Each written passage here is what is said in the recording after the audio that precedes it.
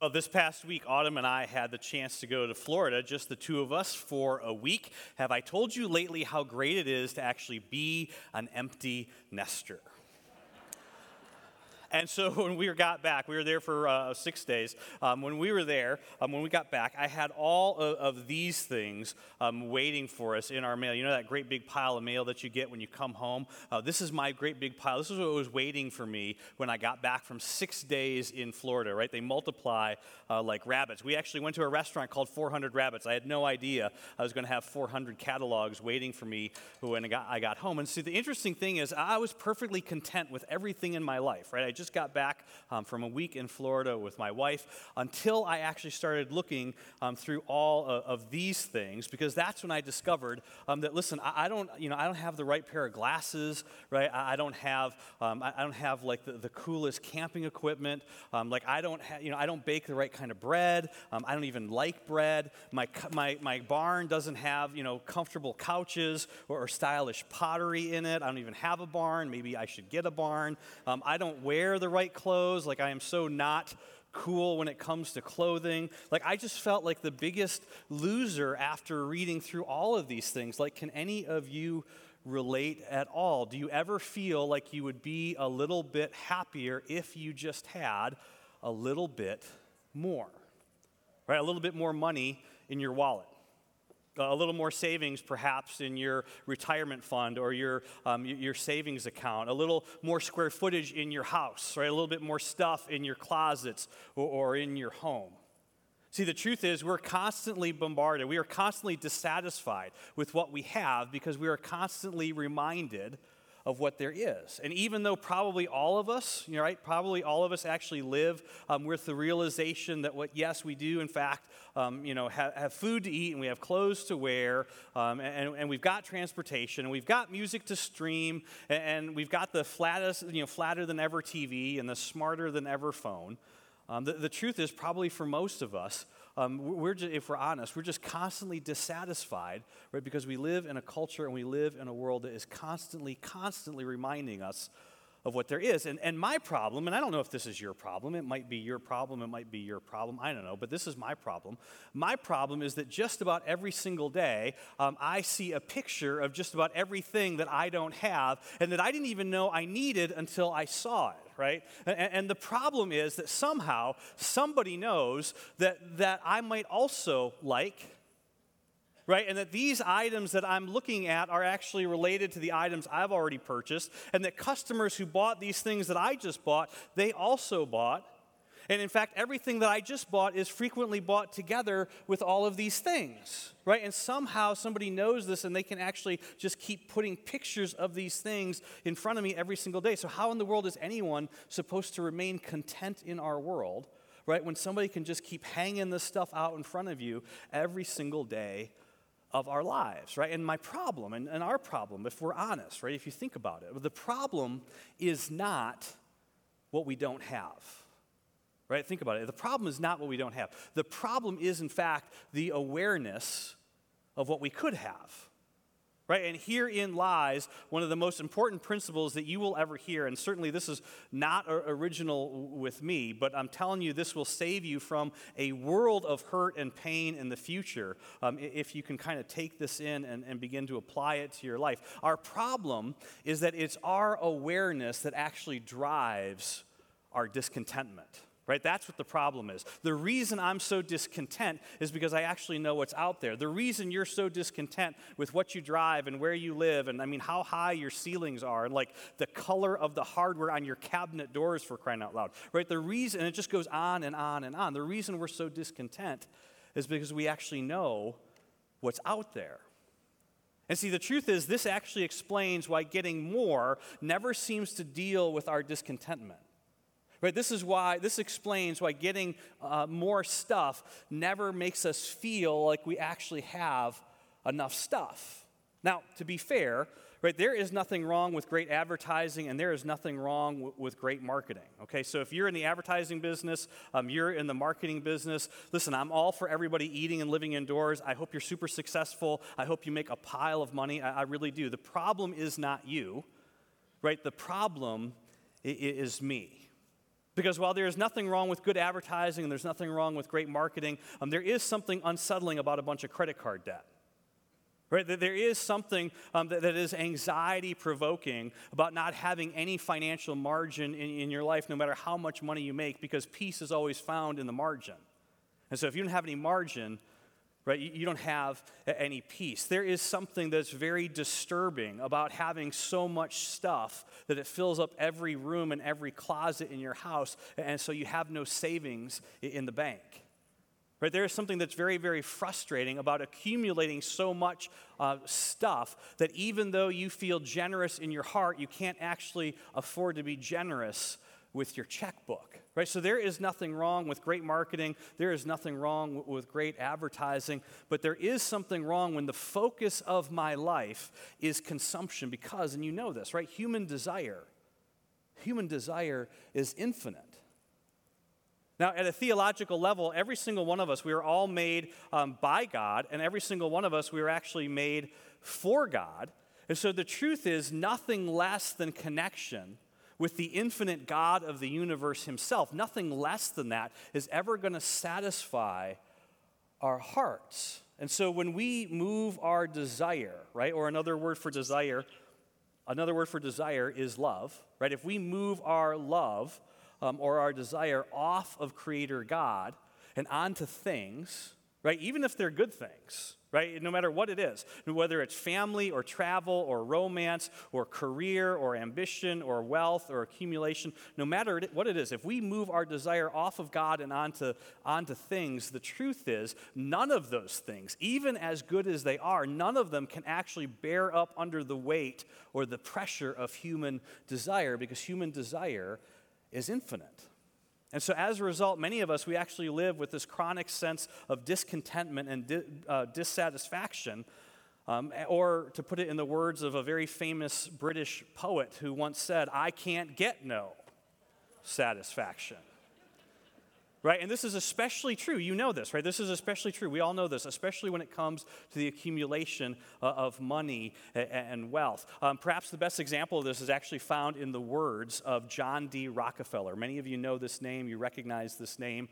This is familiar to you. Now, John D. Rockefeller, you may not know this, is still widely regarded to be the richest person of modern history, right? Still by today's standards, because, I want you to think about this, his personal wealth was equal to 3% of the United States GDP. Right now, think about that. In today's dollars, $700 billion. That's his personal wealth. Nothing to do with his companies, nothing to do with his businesses, his organization. That was his personal wealth. And so one day, John D. Rockefeller was very famously asked by a journalist the question, "Mr. Rockefeller, how much money is enough money?" And so after a brief pause, Mr. Rockefeller responded very famously by saying, "Well, just a little bit more." No matter how much we have, no matter how much we acquire, no matter how much success we achieve, the truth is all of us, we always want just a little bit more. So consequently, if our strategy to deal with our desire is just an attempt to go out and make a whole bunch of money so that we can buy whatever it is that we want, the truth is that is a strategy which is destined to fail. Research from Robert C. Roberts, which is fascinating, distinguished professor of ethics and philosophy at Baylor University, also Case Western University. Again, this is research. This is not his opinion. He said this. He said, upward mobility, in other words, getting rich, right, moving up the ladder, upward mobility often ends not in satisfaction or peace, but in exhaustion, disappointment, and emptiness. Right? Again, not an opinion. Right? Because again, you know this. So many times, we've experienced this so many times, right? For many of us, we find ourselves as just about as we are about to cross that finish line towards satisfaction, right? All of a sudden, this is what he's telling us, that goalpost, it moves. Now, the truth is, not all discontentment is bad. Right? There is, in fact, some good discontentment. If you have a bad habit, right, and you're sick of that habit running and ruining your life, then the truth is that's actually some good discontentment. If you decide, listen, I'm sick of how much money I'm spending on this, I'm sick of what this is doing to my health, I'm sick about how this is impacting my other relationships, and so you decide to stop doing something, the truth is that is good discontentment. And good discontentment has actually led to some powerful changes in our world, some amazing changes in our world, solutions for some of the world's biggest problems, things like poverty and hunger, injustice, inequality. Right? All those things happen. Countless diseases have been cured in our world because a person or a group of people became so discontent with the status quo that they said, okay, I just can't let this be anymore. Right? Good discontentment is a holy rejection of what is and the recognition and the understanding that something needs to change. But see, interestingly enough, and this is the part I don't want you to miss on this, the people who actually change the world, right? The people who get this sense of holy rejection, who actually change the world, they decide to invest their lives, they decide to invest their talents, they decide to put their energy and their time into something that they personally will never benefit from in the future. Those people, they are not ruled by the same discontentment that rules most of us. They are somehow people who are free from the kind of discontentment that plagues you and me and most of our world. And herein lies the understanding that we need to actually tame this beast, tame this idea of discontentment. Because the way that you tame discontentment, the secret of taming discontentment, is not to decide, okay, I'm just not going to be discontent anymore. That never works. Right? It's not to simply decide, okay, from now on, I'm just going to be content with what I have. That never works. The secret in taming the beast lies in replacing this with something else. And when you do, you will discover life. Now, throughout this series, we are talking about a series of habits or practices that quite literally have the power to change all of our lives. And when we talk about changing life, we're not talking about making our lives a little bit better. We are, in fact, talking about making our lives remarkably better. And the habit or the practice of simplicity is what tames discontentment in us, and is what frees us from the slavery to the desire of more. Now, there's similar ideas to simplicity that are found all throughout our world, all throughout our culture, all throughout history. Again, you probably know this from ancient Greek philosophy to Buddhism to the more recent movement of sparking joy through minimalism, right? But according to Jesus, right, according to Jesus, the practice of simplicity, according to Jesus, is unique.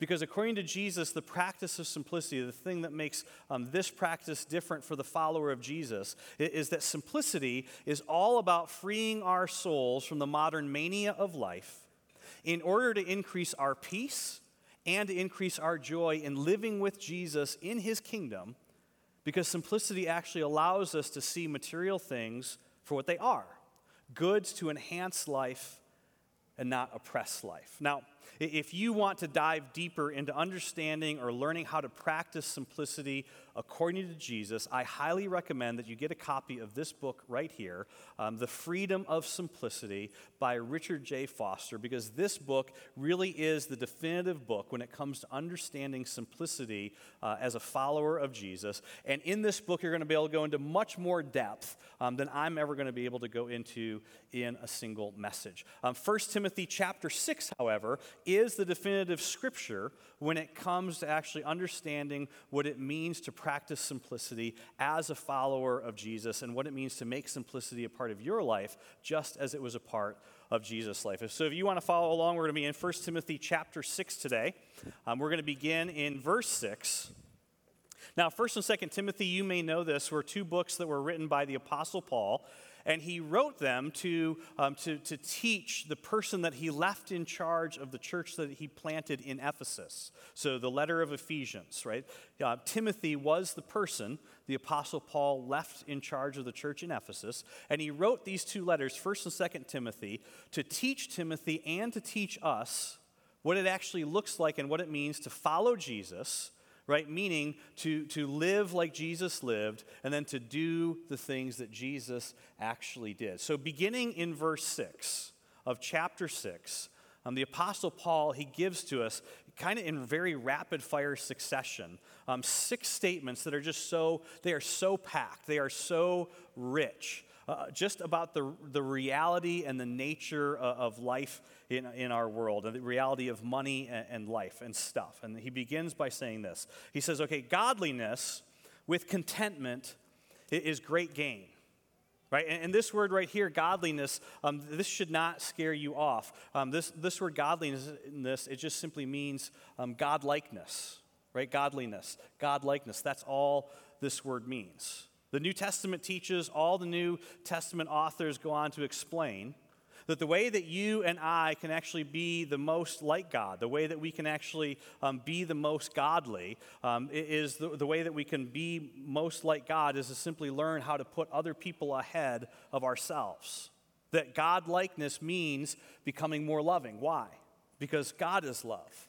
Right? And if God is love, the more loving you are, the more you put other people first, the more you put other people ahead of you, the more you put yourself second to those around you, then the more like God you are. That's the gospel. Right? For God so loved the world, because God is love, that he gave. In other words, God-likeness or godliness for us as followers of Jesus, right? It's not this weird kind of mystic separateness, like stay away because you might be contaminated by something. No, Jesus says, listen, as my followers, I want you to do all the same things that I do. And Jesus says, listen, I always run towards the messes, not away from them. And so this is why we always find Jesus actually going and touching the untouchable people. And Jesus doesn't get sick. Instead, the people actually get healed. Everything got reversed with Jesus. So godliness is not about staying away from someone or something. Godliness is learning to be more like God. It's learning to love like God. It's learning about how to engage people in a way that's actually going to help and benefit those people. The Apostle Paul says, listen, if you want a lot of gain, if you want great gain, here's how you get it. You learn to be more like God. You learn how to put other people first. For, right, he continues, and this is so big, and yet we miss this completely. For, we brought nothing into this world. This is the Apostle Paul's way of saying this. Listen, think about it. You were most lovable when you owned nothing. You were, in fact, most cherished when you could not do a single thing for another person. Right, that's what the Apostle Paul is saying here. He's building a subtle case. Right? He's explaining to us, listen, this is his subtle way of saying, you are way more valuable, way more important than simply what you have. And so to grow up as an adult thinking that somehow your value or your worth is tied to the things that you have, that is such a mistake because you brought nothing into this world. Right? And he gives us the corollary, right? And we can take nothing out of it, right? You're not leaving here with anything. In fact, you're going to leave everything. Which brings us to a very disturbing question, right? Here's the question. Other than stuff, what are you going to leave behind? Right? You're going to leave behind your stuff. You're more valuable than stuff because you came into this world without any, and you're leaving without any. And somewhere in the middle, all of us, we all get caught up with stuff. So what in the world other than stuff are you actually going to leave behind? See, the truth is, this is a question for all of us, but this is a question especially for those of us who are followers of Jesus and who want to live the way that Jesus lived and do the things that Jesus did. This is a question that should be front and center in our minds and in our hearts all the time. And if we allow this to actually be front and center, I'll make you this promise. This question has the power, if you act on this question, it has the power to curb discontentment, this kind of discontentment, and actually put you on the path to simplicity.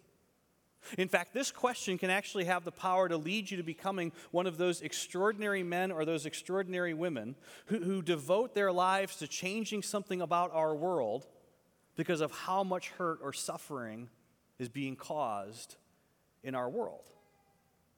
See, the Apostle Paul is reminding us, he's saying, listen, remember, the only thing, right, the only thing that we carry with us into the age to come is our relational soul. What does that mean? It means the relationships we have invested in this life and the person that we have become. This is the only thing, this is what the Apostle Paul is telling us, this is the only thing that we actually carry with us into the future. And so to use the Apostle Paul's terminology, right, when you're gone, will there be any great gain? Will the world have gained anything because you were here? Will our community have gained anything because you were here? Or will we simply leave a bunch of stuff? That's the question the Apostle Paul is trying to get us to wrestle to the ground. And I'm telling you, wrestling this question to the ground and then acting in response to this question, this is what is at the heart of the practice of simplicity. And then the Apostle Paul, he turns the attention onto himself, and he says, okay, so let me tell you what I'm doing about these things I just told you about. Let me tell you how I'm putting these things into practice in my life. You don't have to do what I do, he's about to say. I just want you to know I'm practicing what I'm preaching. I'm not a hypocrite. Right? That's what he's saying. You don't have to do this my way. I just want you to know how this is working out for me. And he says this, but if we, right? But if we, and we here is his traveling companion. So this is Luke, who wrote the Gospel of Luke, right? The Apostle Paul himself. This is Barnabas. This is John Mark, the person who wrote the Gospel of Mark, right? Those are the Apostle Paul's traveling companions at this point. He's saying, but if we have food to eat and clothing to wear, then we will be content with that. Now, again, he's not saying that you have to do that, right? The Apostle Paul, none of these men had families, right? None of them were married. They didn't have any kids, right? They didn't have any of those responsibilities. So he's not saying that you have to take this to the extreme that he did. He's just simply saying, I'm practicing what I preached. I want you to know I'm not a hypocrite. I know what I'm talking about, right? Godliness, putting other people first, along with contentment, being satisfied with what I have. That is great gain. I can tell you that authoritatively, Paul's saying, because I'm living this out. Right, which should lead us to another question, right? What did the Apostle Paul actually leave behind? Right, because godliness with great gain leads to contentment. Like that's way up here, right? That's so ethereal. It's just so out there somewhere. So the Apostle Paul knows that. He's inviting us to ask him the question to make it practical. Okay, Paul, you took this to the extreme. You practiced what you preached. You found contentment in nothing more than the food that you have to eat and clothing on your back. So Paul, what did you? How did that work out for you, Paul? Right? What did the Apostle Paul leave behind? We don't stop to think about this. Right, but see, answering this question, I'm telling you, this can lead to a completely different understanding of life for you. Right, because what did the Apostle Paul leave behind? He left behind a series of letters that shaped Western culture for 2,000 years. Right, what else did the Apostle Paul leave behind? He left behind theology. You say to yourself, well, who cares about theology? Listen, the primary reason slavery is illegal in 101 of the 195 countries in our world today is because of the theology of the Apostle Paul and what he taught based on Jesus' final command to love one another the way that I, Jesus, have loved you. The reason why we believe that every single man, woman, and child in this world has equal and intrinsic and not ascribed value is directly tied to the theology of the Apostle Paul based on the teaching of Jesus and these words. Right? Again, a belief that is not embraced universally in our world, but a belief that is embraced in every nation and every group of people that traces its culture back to Jesus, to the teachings of Jesus, and to the theology of the Apostle Paul. So the Apostle Paul says, listen, you want great gain? You got to learn to take your focus off all this stuff. Not because it's bad, Right? Don't miss that. That's not what he's saying. Not because it's bad, it's not morally wrong, it's not sinful, it's not any of those things. He's just saying, listen, the problem with stuff is that you get to the end of your life and then your life is all about just stuff. And I actually know you want more than that. That's what the Apostle Paul is saying. I mean, think about it. I mean, don't you want to leave something behind that isn't just a thing? I mean, if something were to happen to you today, if something were to happen to me today, I mean, really, what have we left behind? What actually needs to capture our attention? Where should we be directing the energy that we have as it relates to discontentment? See, then he goes on and he says this, and he says, this is amazing. He says, those who want to get rich, they fall into temptation and a trap. Now, it's really easy for us to just rush by this and say, okay, this is talking about somebody else. But see, don't miss this. Those who want to get rich, right? In other words, those who prioritize wealth for wealth's sake, right? People who put themselves ahead of everything else. That's what he's talking about. Paul is saying, okay, there are specific traps and there are specific temptations for those people who make rich the focus. Right? This is not about rich people. The Apostle Paul says, no, this is about everyone for whose specific focus in life is rich. Right? Which means that if I were to ask you, if someone were to ask any of us, okay, do we know what these traps are? The answer to that question would be no. Because they're traps. Right? See, again, don't miss what he's saying here. Right? Don't miss what he's saying. Those who want to get rich fall into temptation and a trap and into many foolish and harmful desires that plunge people into ruin and destruction. You know what plunge is? Plunge is you're driving along and all of a sudden the road disappears and you end up in a sinkhole. Right? That's what plunge is. Right? Everyone wants to be you. Everyone wants to be him. Everyone wants to be her. Everything looks like life is great. And all of a sudden you wake up the next morning and you find out that, their life has blown up in front of you. They have plunged into destruction. That's what plunge is. Again, don't miss what he's saying here. Unbridled, right? This is what this is all about. Unbridled discontentment always leads to destruction. Right? That's what he's telling us. It will plunge us into credit card debt. It will plunge you into signing a lease that you have no business signing. It'll plunge you into no savings. It will plunge you into no giving. Unbridled discontentment, it can numb your heart to God. It can take over your mind and your body. It can actually cause you and me to oppress and to hurt other people. And in the end, it will drive our souls into ruin. And one day we wake up and we think to ourselves, okay, how in the world did I get here? Well, it's because you fell into one of these traps. And then the Apostle Paul, he kind of repeats himself, right? So he's saying the same thing to us over and over again, right? So he says this, he says, for the love of money is a root of all kinds of evil. Now again, we hear this and we think to ourselves, okay, nobody loves money. That's ridiculous. Well, this is the problem. This is one of those things you never see in the mirror. Right? You don't see jealousy in the mirror. You don't see greed in the mirror. You never see love of money in the mirror.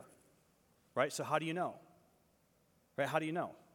Because I've never had anyone say to me, okay, hey, Joe, I finally figured out what my problem is. I just love money. Nobody's ever said that to me. Right? And the Apostle Paul says there are some people who love money. They just don't know. So how do you know? Well, let me ask you a question. What are you willing to do for it? Right? I mean, you're willing to do extreme things for who or what you love, aren't you? I remember when you fell in love and you were willing to drive hours, spend hours just trying to get to spend a few minutes with her. Remember when you first fell in love and you were willing to sneak out just to spend a few minutes with him, even though you might get in trouble with your parents? People will do crazy things. People will go to extremes when they love something. So what are you willing to do for money? And who are you willing to hurt for it? Right? In other words, is there somebody at home who feels like they're being prioritized behind your stuff? See, perhaps perhaps you stepped in to one of those traps, right? You didn't see it. You didn't know it was there. And see, listen, hear me on this, okay? Don't miss this. If this is you, I'm not saying you're bad. I'm not saying you're not smart. I'm not saying that you don't love your family. I'm not saying any of those things. I'm saying please. That's all I'm saying. I'm saying please. Please recognize the trap. And do not keep going in the direction that you are going. Otherwise, you will plunge yourself and the people you love the most into ruin and destruction. He continues and he says this. He says, some people, right? Some people who are eager for money, he says, they have wandered from the faith and they have pierced themselves with many griefs, right? In other words, if we're not careful in our desire to accumulate, right? Because got to have the boat, got to have the cottage, got to have the lake house, got to have the beach, got to have the new car, got to, right? All that stuff is what he's saying, right? All that, if we're not careful, all of that busyness, all of that eagerness, right? For money, it can change the way that we view God, you and I, the way that we view God. It can cause us to wander from the faith. It can even cause us to pierce ourselves, right? To experience that we will experience the consequences of our own actions. That's what he's saying. At the soul level. Now, here's what I want you to notice. 4 verses, 6 statements. Right? All that was just 4 verses, 6 statements. Not a single command in any of them. Right? There's no commands in any of that text. You look at that text, there's not a single command. Just 6 statements about reality and the nature of wealth, the nature of life, the nature of money, and the nature of stuff. And so the question is this, listen, do we believe the Scripture or not? Will we read the Scripture the way that Jesus read the Scripture as an act of trust in God or not? And then see, this is the beauty of this scripture because the Apostle Paul now goes on and he doesn't say to Timothy, okay, now just don't do those things, right? Because he knows that never works, right? A not goal never works in life. I'm going to grow up, I'm just not going to be like my dad. Never works. I want it when I grow up, I'm just not going to be like my mom. That never works, right? Having a not goal never works in life because you actually have to decide what you are going to do or who you are going to be. Right, and so the Apostle Paul says to Timothy, this is what I want you to do, right? And he says this, but you, man of God, and remember, he's speaking to a man, so same thing for you women, but you, women of God, right, flee from all of this, like literally run in the exact opposite direction. That's what he's saying. And pursue, in other words, this is what you are to run after, righteousness, godliness, faith, love, endurance, and gentleness. And then notice what he says next. Verse 12, and fight the good fight of faith. Now, we hear this statement quoted all the time, but notice the context, right? This is all about the fight against money and stuff and discontentment and the never-ending quest for more. See, here's what the Apostle Paul is telling us in this whole section of Scripture. Listen, he's saying that contentment is actually found by redirecting our pursuits. Now, again, here's what's so interesting about this, and this might be brand new for some of you. But the Apostle Paul, before he became a follower of Jesus, the Apostle Paul was extremely, extremely wealthy, and he was extremely, extremely successful. The Apostle Paul was a very, very ambitious individual. And now that he is a follower of Jesus, he has absolutely nothing, right? So he's been on both sides of this. And so what he's about to tell us, this is why I tell you this, because what he's about to tell us has nothing to do with how much money you have, has nothing to do with how successful you are in life, how ambitious you are in life, how much of you've accumulated, how much wealth you personally possess. He's not saying anything against anyone who's accomplished a lot or who has a lot. And again, here's why I say that, because he addresses rich people. Right? And he says this. He says, command those who are rich in this present world. And see, the truth is, for years, I would kind of run by this verse, even as an adult, because I always thought he was talking about somebody else. But let me put it this way. For those of you who are like me, and you will probably get a box in the mail from Amazon this week, and you will look at this box, it will have your name on it, and if you're honest, you'll have no idea what's inside of it until you open it. Right? That's who he's talking to.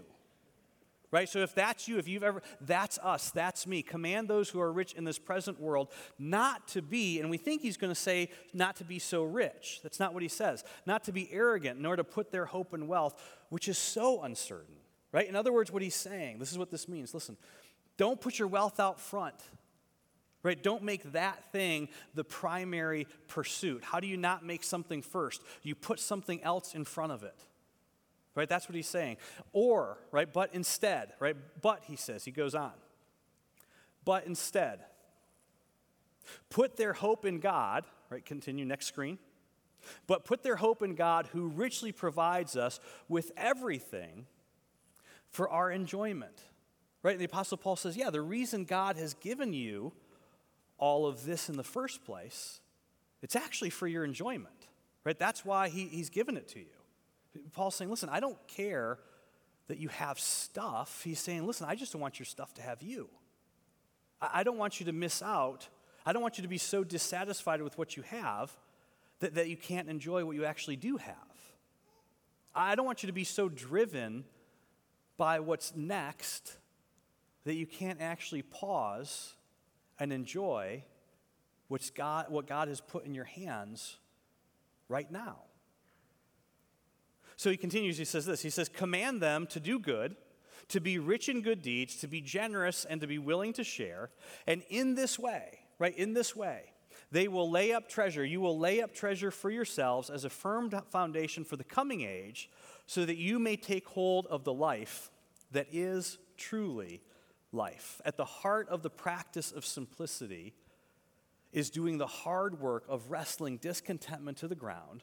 And if you do, right? If you will refocus your awareness, this is what Paul's saying. If you'll refocus your awareness, if you will allow yourself to be bothered by something that really does in fact need your undivided attention, not just where you live or what you drive or what you wear or any of those things. The Apostle Paul says at the end of that, right? In this life, not in eternity someday, not one day someday, no, in this life, the Apostle Paul is saying, listen, you will take hold of life that is truly life. Right? You will take hold of life that is worth living. You will actually take hold of life that leaves life in its wake. Right? Because you know this, right? You know this. You've heard me say this so many times before. Because the value of a life, the value of your life, the value of any life, the value of my life, the value of a life, it's always, always, always measured by how much of it is given away. Right? Because the scripture is true. Godliness with contentment, it is great gain. Right? For you, and for all those who come along after you. Let me pray for you today.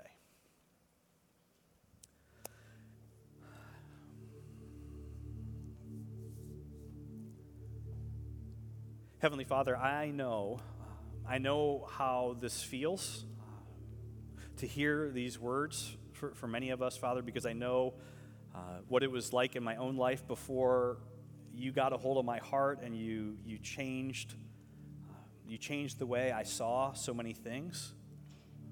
Because, Father, I had all the classic signs as a young adult. I had all the classic signs of discontentment. I had a bunch of stuff. It was really great. And I had a pile of credit card debt to go along with it. And it didn't matter how much I bought or how much I added to my collection. None of it lasted. None of it satisfied. None of it quenched that thirst that I was trying to quench. And so, Father, my prayer for all of us today is twofold. Father, for those of us who can hear these words, and we can hear them with a sense of gratefulness and gratitude because of what you've taught us. Father, my prayer for that group of us is that we would not be content to have learned the lesson. Holy Spirit, that we would still be willing to pray and to ask you, what should we be discontent about in our world? What do you actually want us to focus our awareness on that's bigger than just ourselves? That we would leave something beyond just our stuff. And that, Father, you would be the one who directs that in us. And Father, for the other group of us who hear this and we are convicted by it and we argue with it and we don't even want to believe or acknowledge it's true, Father, I just pray, Holy Spirit, I pray that you would save us from a world of hurt, from traps that we don't see, that we can't see, from temptation maybe that we think is out there for other people, but we just don't think, we'll ever fall into. Father, I pray that for that group of us, I pray that you will, in these moments, speak to us. Show us what it is that you would have us do with what it is that you're saying to us. And Father, most of all, I ask that you would give us the courage that we need to believe that your word is true, to believe that you actually want what's best for us, because, Father, you love us, and you gave yourself for us, and you do not want anything from us. You simply want us to experience life that is truly life. And so we pray all this in Jesus' name. Amen.